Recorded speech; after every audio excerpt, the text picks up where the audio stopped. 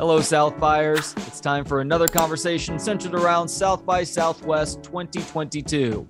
This one takes us back to the red carpet prior to the premiere of Apollo 10.5, A Space-Age Childhood, Richard Linklater's newest film for Netflix. The movie stars Glenn Powell, Jack Black, Zachary Levi, and Josh Wiggins, and tells concurrent stories of the Apollo mission leading to man's first landing on the moon, both from the perspectives of the various pieces within NASA that made it happen, and that of a 9-year-old Houston kid imagining with his friends what might be out there. Apollo 10.5 is animated in the vein of Waking Life and A Scanner Darkly, two other Linklater movies. The animation style is rotoscoping, meaning animation was laid over live action footage. But this is Linklater, one of the most skilled cinematic storytellers of all time.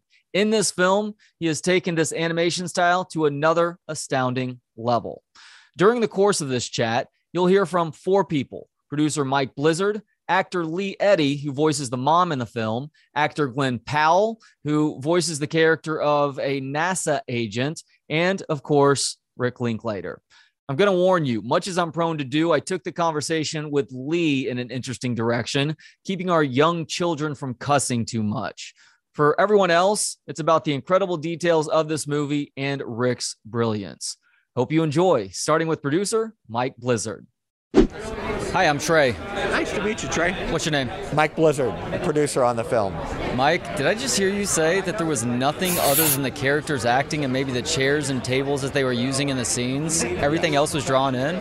Holy shit, man. Yeah. That had to have been quite a bit of artistic work that's taken care of after the initial shots. And a lot of research, because we had to research exactly what, certain interiors of NASA looked like.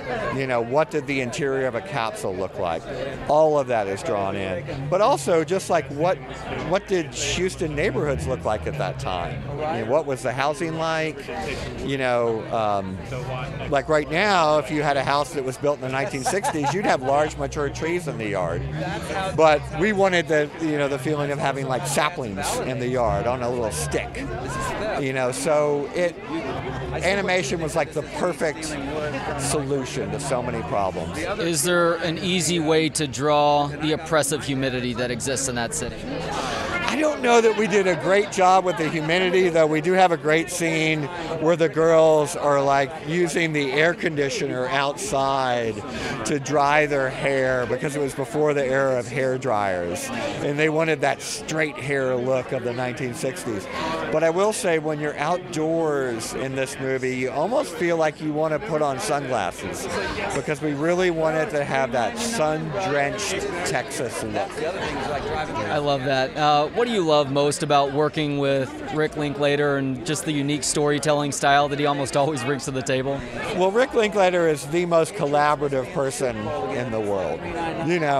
He knows what he wants to do, but he's also open to ideas, and he's patient. Dealing with kids on a set, that's not easy. A lot of these kids have never acted before. All of them have never been in a feature film before. And so having his ability to just run a very cool set where everyone feels part of it, everyone feels respected, everyone feels like they're making a mark in making this film, that means the world to everyone. And we've got an incredible local footprint here. I mean, the majority of the cast is from Austin. We've got animators here in Austin. Obviously most of the crew is from Austin. So it's been this incredible experience. He's such a jewel for this city for a lot of reasons. And after the Dazed and Confused chaos, I'm sure everything else is cake after that, even a bunch of 8 and 9-year-olds acting. Yeah, I think that the biggest thing about Rick is that he reflects the city, and then he reinforces that.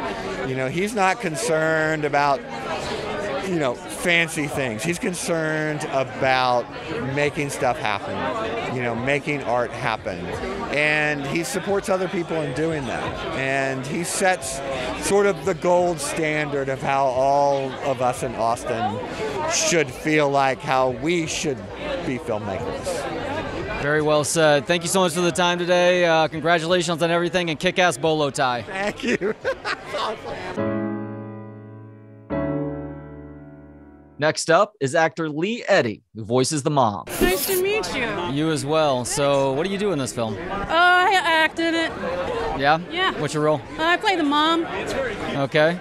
And did I hear you say something about trying to keep 4-year-olds from cussing? Because I've got a 7 and a 5-year-old at home. It's not going well. It's impossible. It's impossible. What we're doing now is they're trying to exchange the actual curse word with something that feels just as meaty. So instead of saying the actual F word, they get to say fart. Because fart to a 7-year-old is just as powerful and as exciting as actually saying fuck. So it's a nice sort of thing. See, that's interesting. I have tried that, but I've also tried to tell them, look, you just got to understand context and your audience as well. So if you're going to say the word fuck around me, I'm not gonna have a problem unless you're telling me to go fuck myself. But if you're saying fuck around your grandma, you're almost immediately going to get in trouble. But I also have found out that, you know what, they're not picking it up from YouTube or something. I'm like, wow, what the hell are you guys watching? What the fuck are you guys watching over here? It turns out that they're getting it, I'm saying it so loud, they're getting it from me, they're getting it from his dad, they're getting it from his fucking grandma. The other day, my kid said, oh, hell no. And I was like, what? He goes, Graham said that. And I was like, dude, say Hecuba now. And he's like, this doesn't feel the same.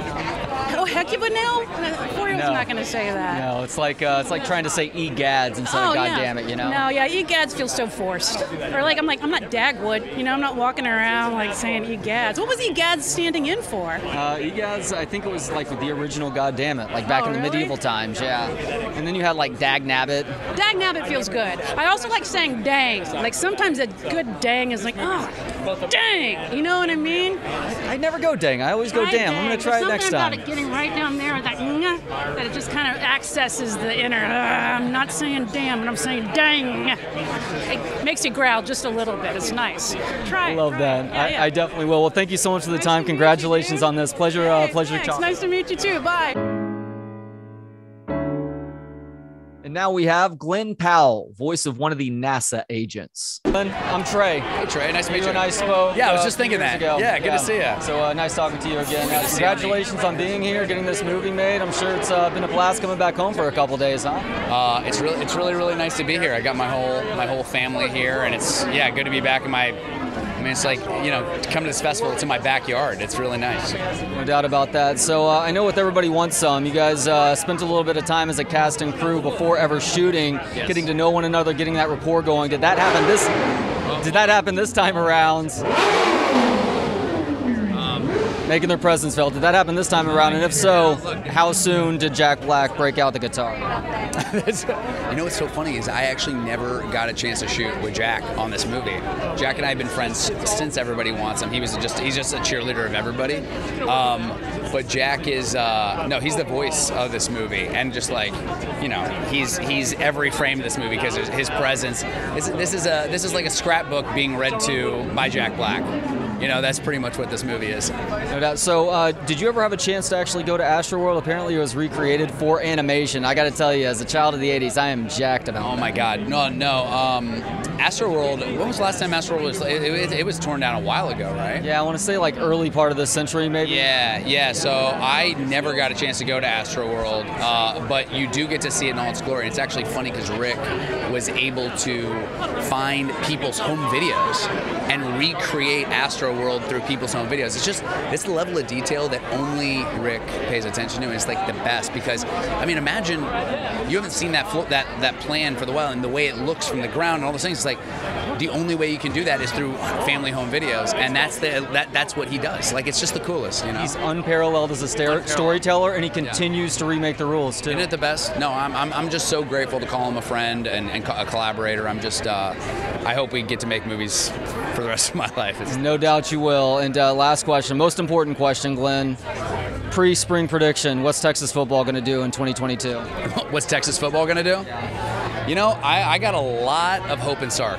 I really, really do. I think he's a great recruiter. I think he's a great coach. I think, it's going to be an interesting thing, this transition to the SEC as that comes about. But I got to say, I always have faith in Texas football fan base. And when you have great coaching behind a great team and a great city, we'll figure it out. We'll figure it out. Well said. Thank you for the time. Congratulations on this film. Hope to speak with you again soon. Take it easy, my man. Finally, writer and director Richard Linklater. You and I spoke before your Augie Garrido tribute, so it's a pleasure talking to you again. So obviously a lot of what you do is rooted in some experience you had in life. Doing the math, you were about 9 whenever Apollo 11 happened. I was 8, about to turn 9. So is a lot of this happening in the Linklater household in your neighborhood? This was my second grade, summer after second grade, before third grade started. I realized many decades later, I was like, oh, that was an interesting time to be a kid, to be alive. And then also like, oh, I think I'm the only filmmaker who was in Houston who lived through that. So, I felt it was my film to make. And it was my fantasy too. I got to tell you, I just found out that Astro World gets recreated in this movie in an animated fashion. I am so happy about that as a child of the 80s. Are you ready to revisit the Black Dragon and the Alpine sleigh ride and the Astro Needle? Astro Way, spin out. So you obviously have a ton of tools in the storytelling box. Why do you like coming back to the shooting live and then animating it after the fact? Yeah, I mean, this is different than Waking Life and Scanner in that the whole film's really animated more traditionally. I mean, we created the moon, we created outer space. It wasn't like we were animating what we filmed necessarily. We filmed it all at Troublemaker Studios at Roberts, and so. I was told it was just the actors, like chairs and tables, and everything else is animated. In character design, it's similar to those films, but it's sort of a mashup of different techniques, trying to achieve a period look. Not surprised at all that you continue to recreate the rules in storytelling. Last question, Rick. I read a year or two ago that you were maybe doing a Bill Hicks biopic. Is that still on the table, and if so, how's it going? Yeah, I mean, it's not happening just yet or anything, but I sure hope to. I hope his time comes. I think Bill's still speaking to us all these decades later. He's still speaking to me. I know he's still speaking to a lot of people. So, you miss someone when things are going on in the world, and I'm going, oh, what would Bill Hicks be saying about this? Shit he was saying in the late 80s and early 90s is only more relevant in 2022. Yeah, I hope to capture the spirit of him someday. Biopics are a tough genre, though. Tough thing. Well, if anybody can do it, you can. Thank you so much, Rick. Yeah, good talking to you. Thanks to Trevor Hines for operating the camera. Follow him on Instagram @TrevorHines. And Josh Bates for the video editing. For any video editing needs you may have, hit Josh up on Instagram @ForagerDigital. And thanks as always to Gentleman Jesus for the intro and outro music. Hear more of his work at gentlemanjesus.com. And thanks to you for hanging out.